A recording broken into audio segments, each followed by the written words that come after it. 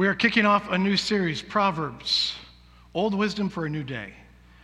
There are two seemingly opposite sayings that are simultaneously true. The first is, the only thing that stays the same is that things change. And the second one is, there is nothing new under the sun. Those are both true because while things are always changing, there are some fundamental truths about life that never change. And the book of Proverbs is full of never-changing truth about life. And the uncertainty of our ever-changing world, what that brings, that uncertainty, is unsettling, and we need some anchor points as we navigate today's challenges. One of our directives here at TFRC is transform lives. We live visibly different lives because of our faith in Jesus. And as followers of Jesus, we don't want to be blown around wherever the winds of change may take us.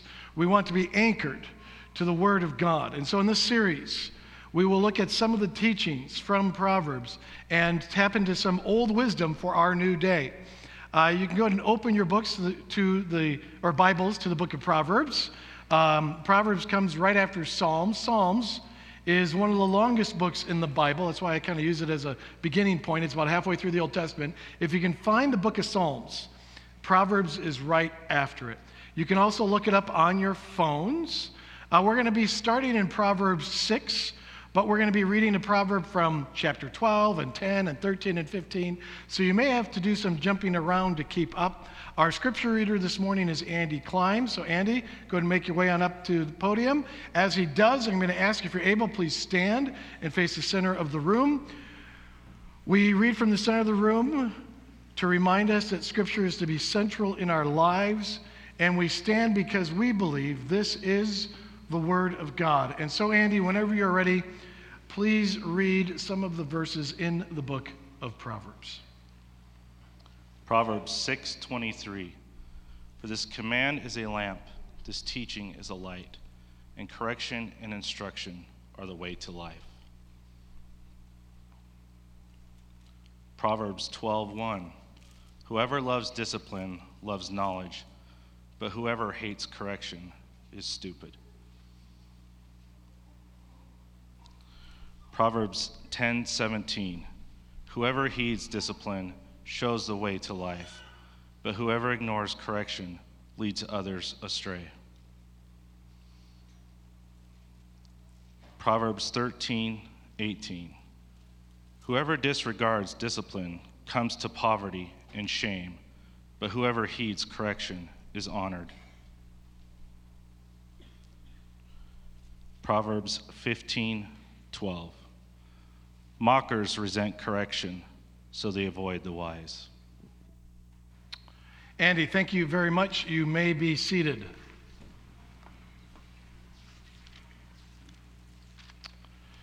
In professional sports, athletes are often disciplined for behavior which violates the rules and ethics of the game.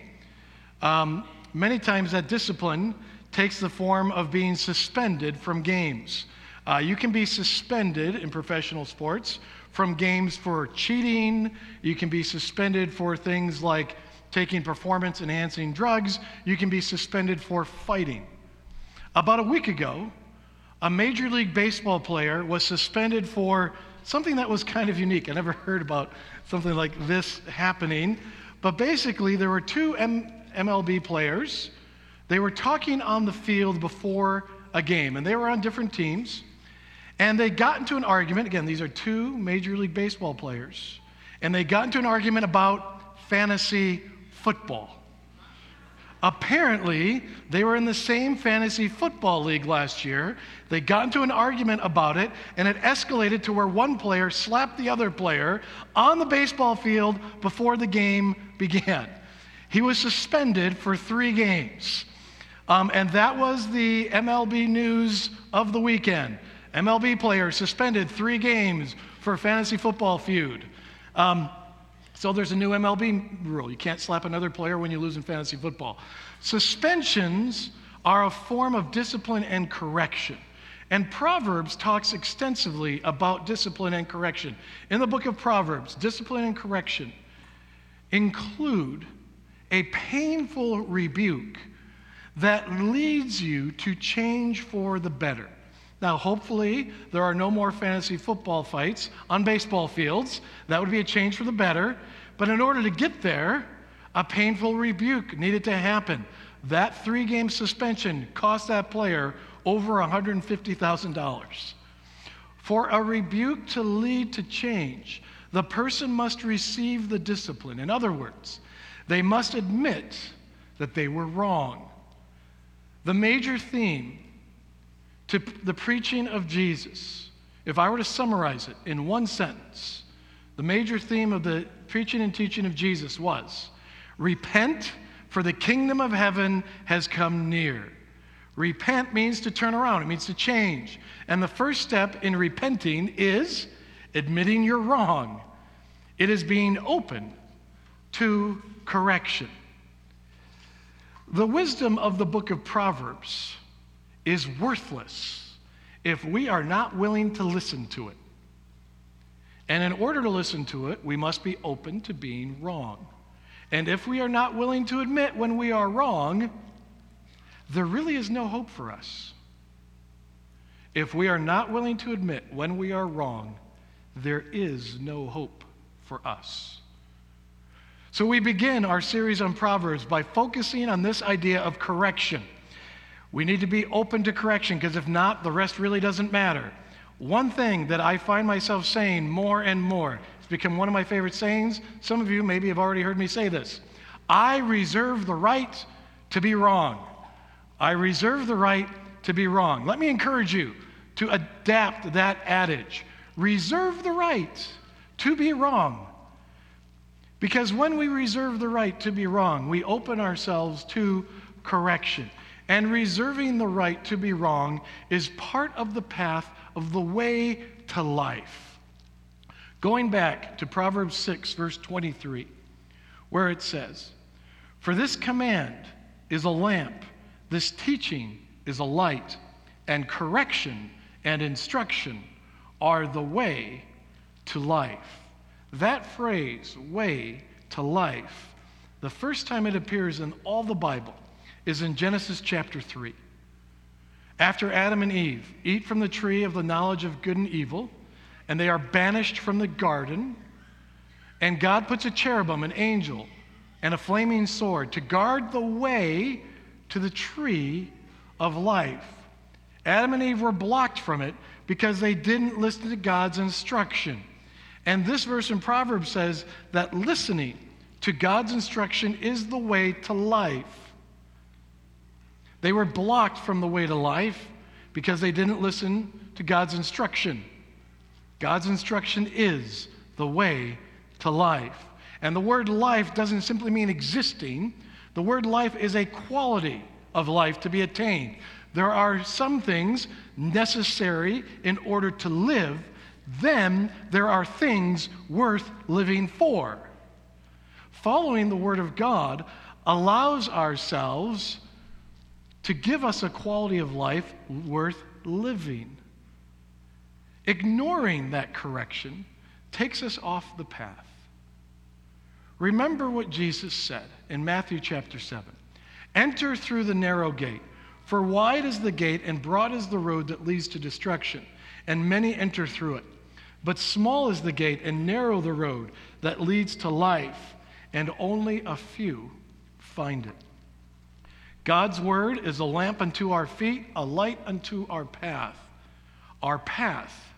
to the way of life. The purpose of following God's commands isn't to get a reward for being good. The purpose of God's word is to lead us to life. Which of God's commands are hard for you to follow? What command is just hard for you to follow? There are commands about greed and hatred and laziness and pride, lust, gluttony, envy. Those are the things that keep us from experiencing a life worth living. Then there are descriptions of things like the fruit of the Spirit: love, joy, peace, patience, kindness, goodness, faithfulness, gentleness, self-control. Those things make life worth living. The commands that are hard for us to follow are the ones we must be willing to admit we are wrong about.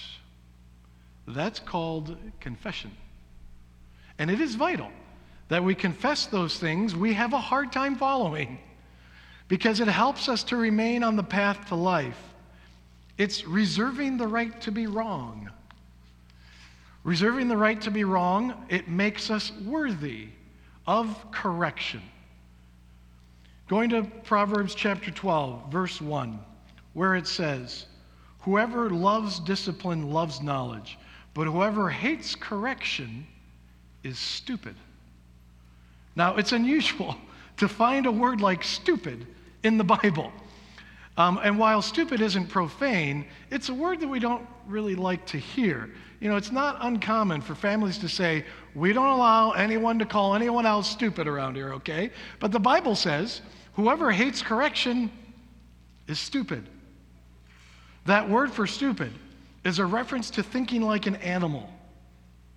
Animals often act on instinct, not information. And when we act on our instinct and not on information, well, that's stupid. The passage contrasts loving knowledge to hating correction. I once heard a counselor say, the facts are your friends, even the facts that are bad news for us. It is better to know a negative truth than to believe a positive lie. Bad news can be our friend because it forces us to adjust. If you are failing a class, it is good to know that so that you can adjust. If your business is not doing well, it is good to know that so that you can adjust. If your flight has been delayed, it's good to know that so you can adjust. Some people don't want to hear bad news. And some people can't handle criticism. If you think you are above criticism, you are not worth it. Meaning, you're not worth giving criticism to. I will never offer advice to people who I don't think want to hear it.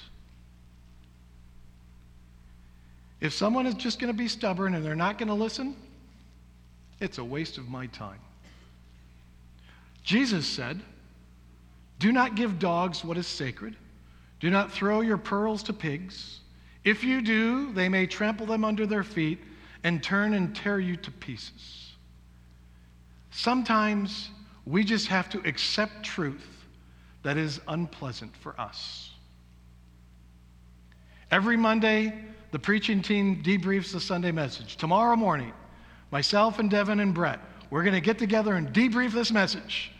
And it's painful to hear criticism. And we give both positive and negative feedback. And we give the negative feedback gently. But it's painful to hear criticism, even when it's given gently. But it's a discipline for us. It's a discipline for me. Because if I am not open to correction, then I'm not worthy of it.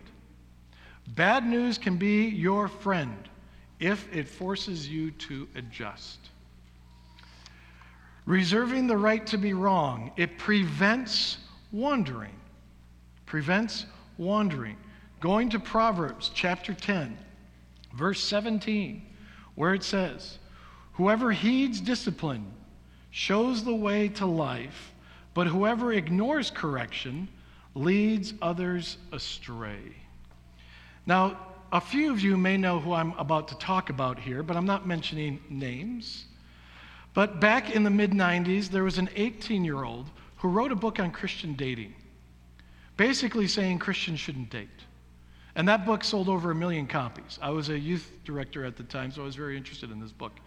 And that book launched this young man on a path to become a pastor of a megachurch before he was even 30 years old. And the book he wrote was both popular and controversial. And some wise Christian counselors wrote a book in response, basically saying, look, you need to have boundaries in dating, but let's not throw the baby out with the bathwater. Now, this author, pastor, became aware of this book critiquing his views on dating. And he was still pretty young, so he went to his mentor and asked his mentor how he should handle the critique. And his mentor said, if you are going to be a strong leader, You must ignore all criticism. If you are going to be a strong leader, you must ignore all criticism.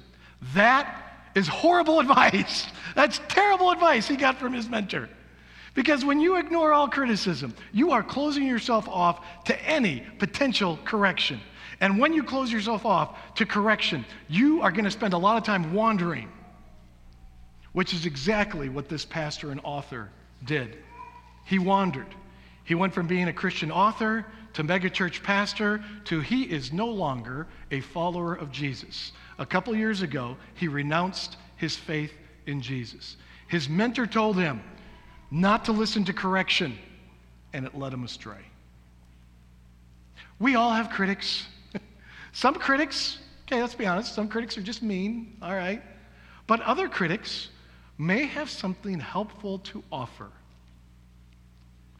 And while we must discern which is which, we must never be completely closed off to criticism. Rather, we must prayerfully ask, do the critics have a point? It might be a painful question to ponder. It's still good to ask, because there may be truth in the criticism. And you have the right to be wrong. And reserving the right to be wrong, it wakes you up. Proverbs 13, verse 18 says, whoever disregards discipline comes to poverty and shame, but whoever heeds correction is honored. Now, heeding correction isn't just knowing what to do, it's actually doing it. Disregarding discipline means I won't do what I know is right. Hey, we're all guilty of this. I know what it will take to lose a little weight. I just don't want to do it, okay? When I get to the point of heeding correction, I will start to do the things I need to do to lose weight. A long time ago, I met with a guy who had a major problem in his life. He knew it was a problem, he knew it was wrong, he knew he needed to change it. He didn't argue any of that with me. He just said to me, I know what I need to do to change, but Chuck, what if I don't want to change? What if I like doing what I'm doing and don't want to give it up? Disregarding discipline will lead to poverty and shame. And it took a number of years, but this guy's disregard of discipline literally cost him everything. Heeding correction, on the other hand, leads to honor. The addict who gets the help they need and changes, stops abusing, we honor their correction and celebrate their new way of life. For people who, unlike me, actually do what they need to do to lose weight, and we see the results, and we're like, wow, that's amazing, and we honor their correction. Or kids, they change their study habits, and their grades improve. The parents are thrilled. The teachers are thrilled. We honor their correction. Endure pain in order to attain honor. It is painful to follow correction. It is more painful and costly not to. There are times in our lives when correction just needs to be heeded. It will be painful, it will require discipline, but the pain and discipline will be worth the honor that comes with it. The pain and discipline will be worth the life change that comes with it. And reserving the right to be wrong leads you to the wise. Proverbs 15, verse 12, where it says, mockers resent correction, so they avoid the wise. We all know people who think they know it all. They're the smartest person in the room. They really aren't open to input from others. And that really is the problem for all of us. For some of us, with our knowledge and our experience and our giftedness, it can lead to arrogance. Well, then there are those who aren't very smart. They don't have the knowledge, the experience, or the giftedness, and they still think they know it all. Those people are just dangerous.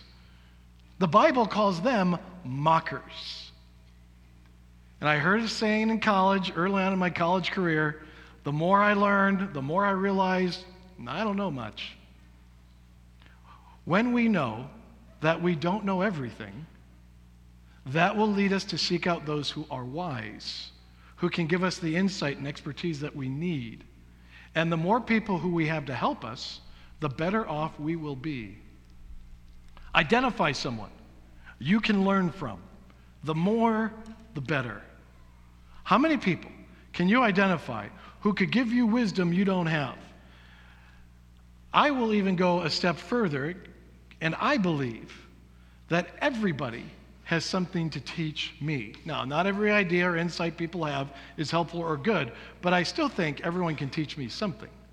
Now, that may be a step too far for you, so just identify how many wise people you could approach to help you.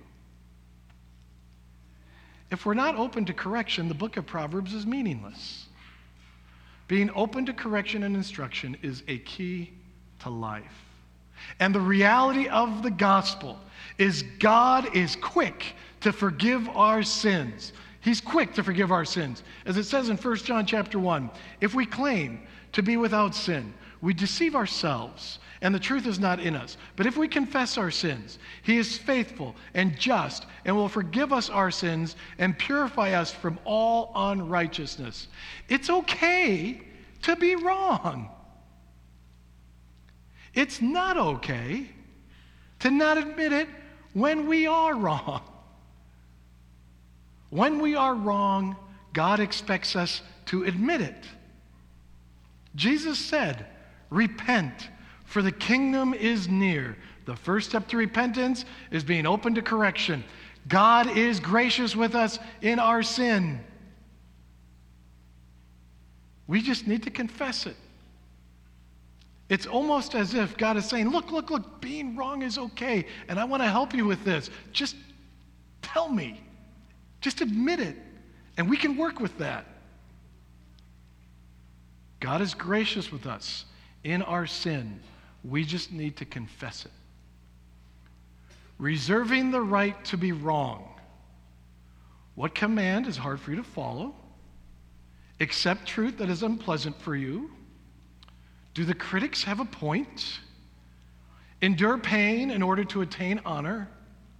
Identify someone you can learn from, the more the better. Believe that God is quick to forgive. Please pray with me.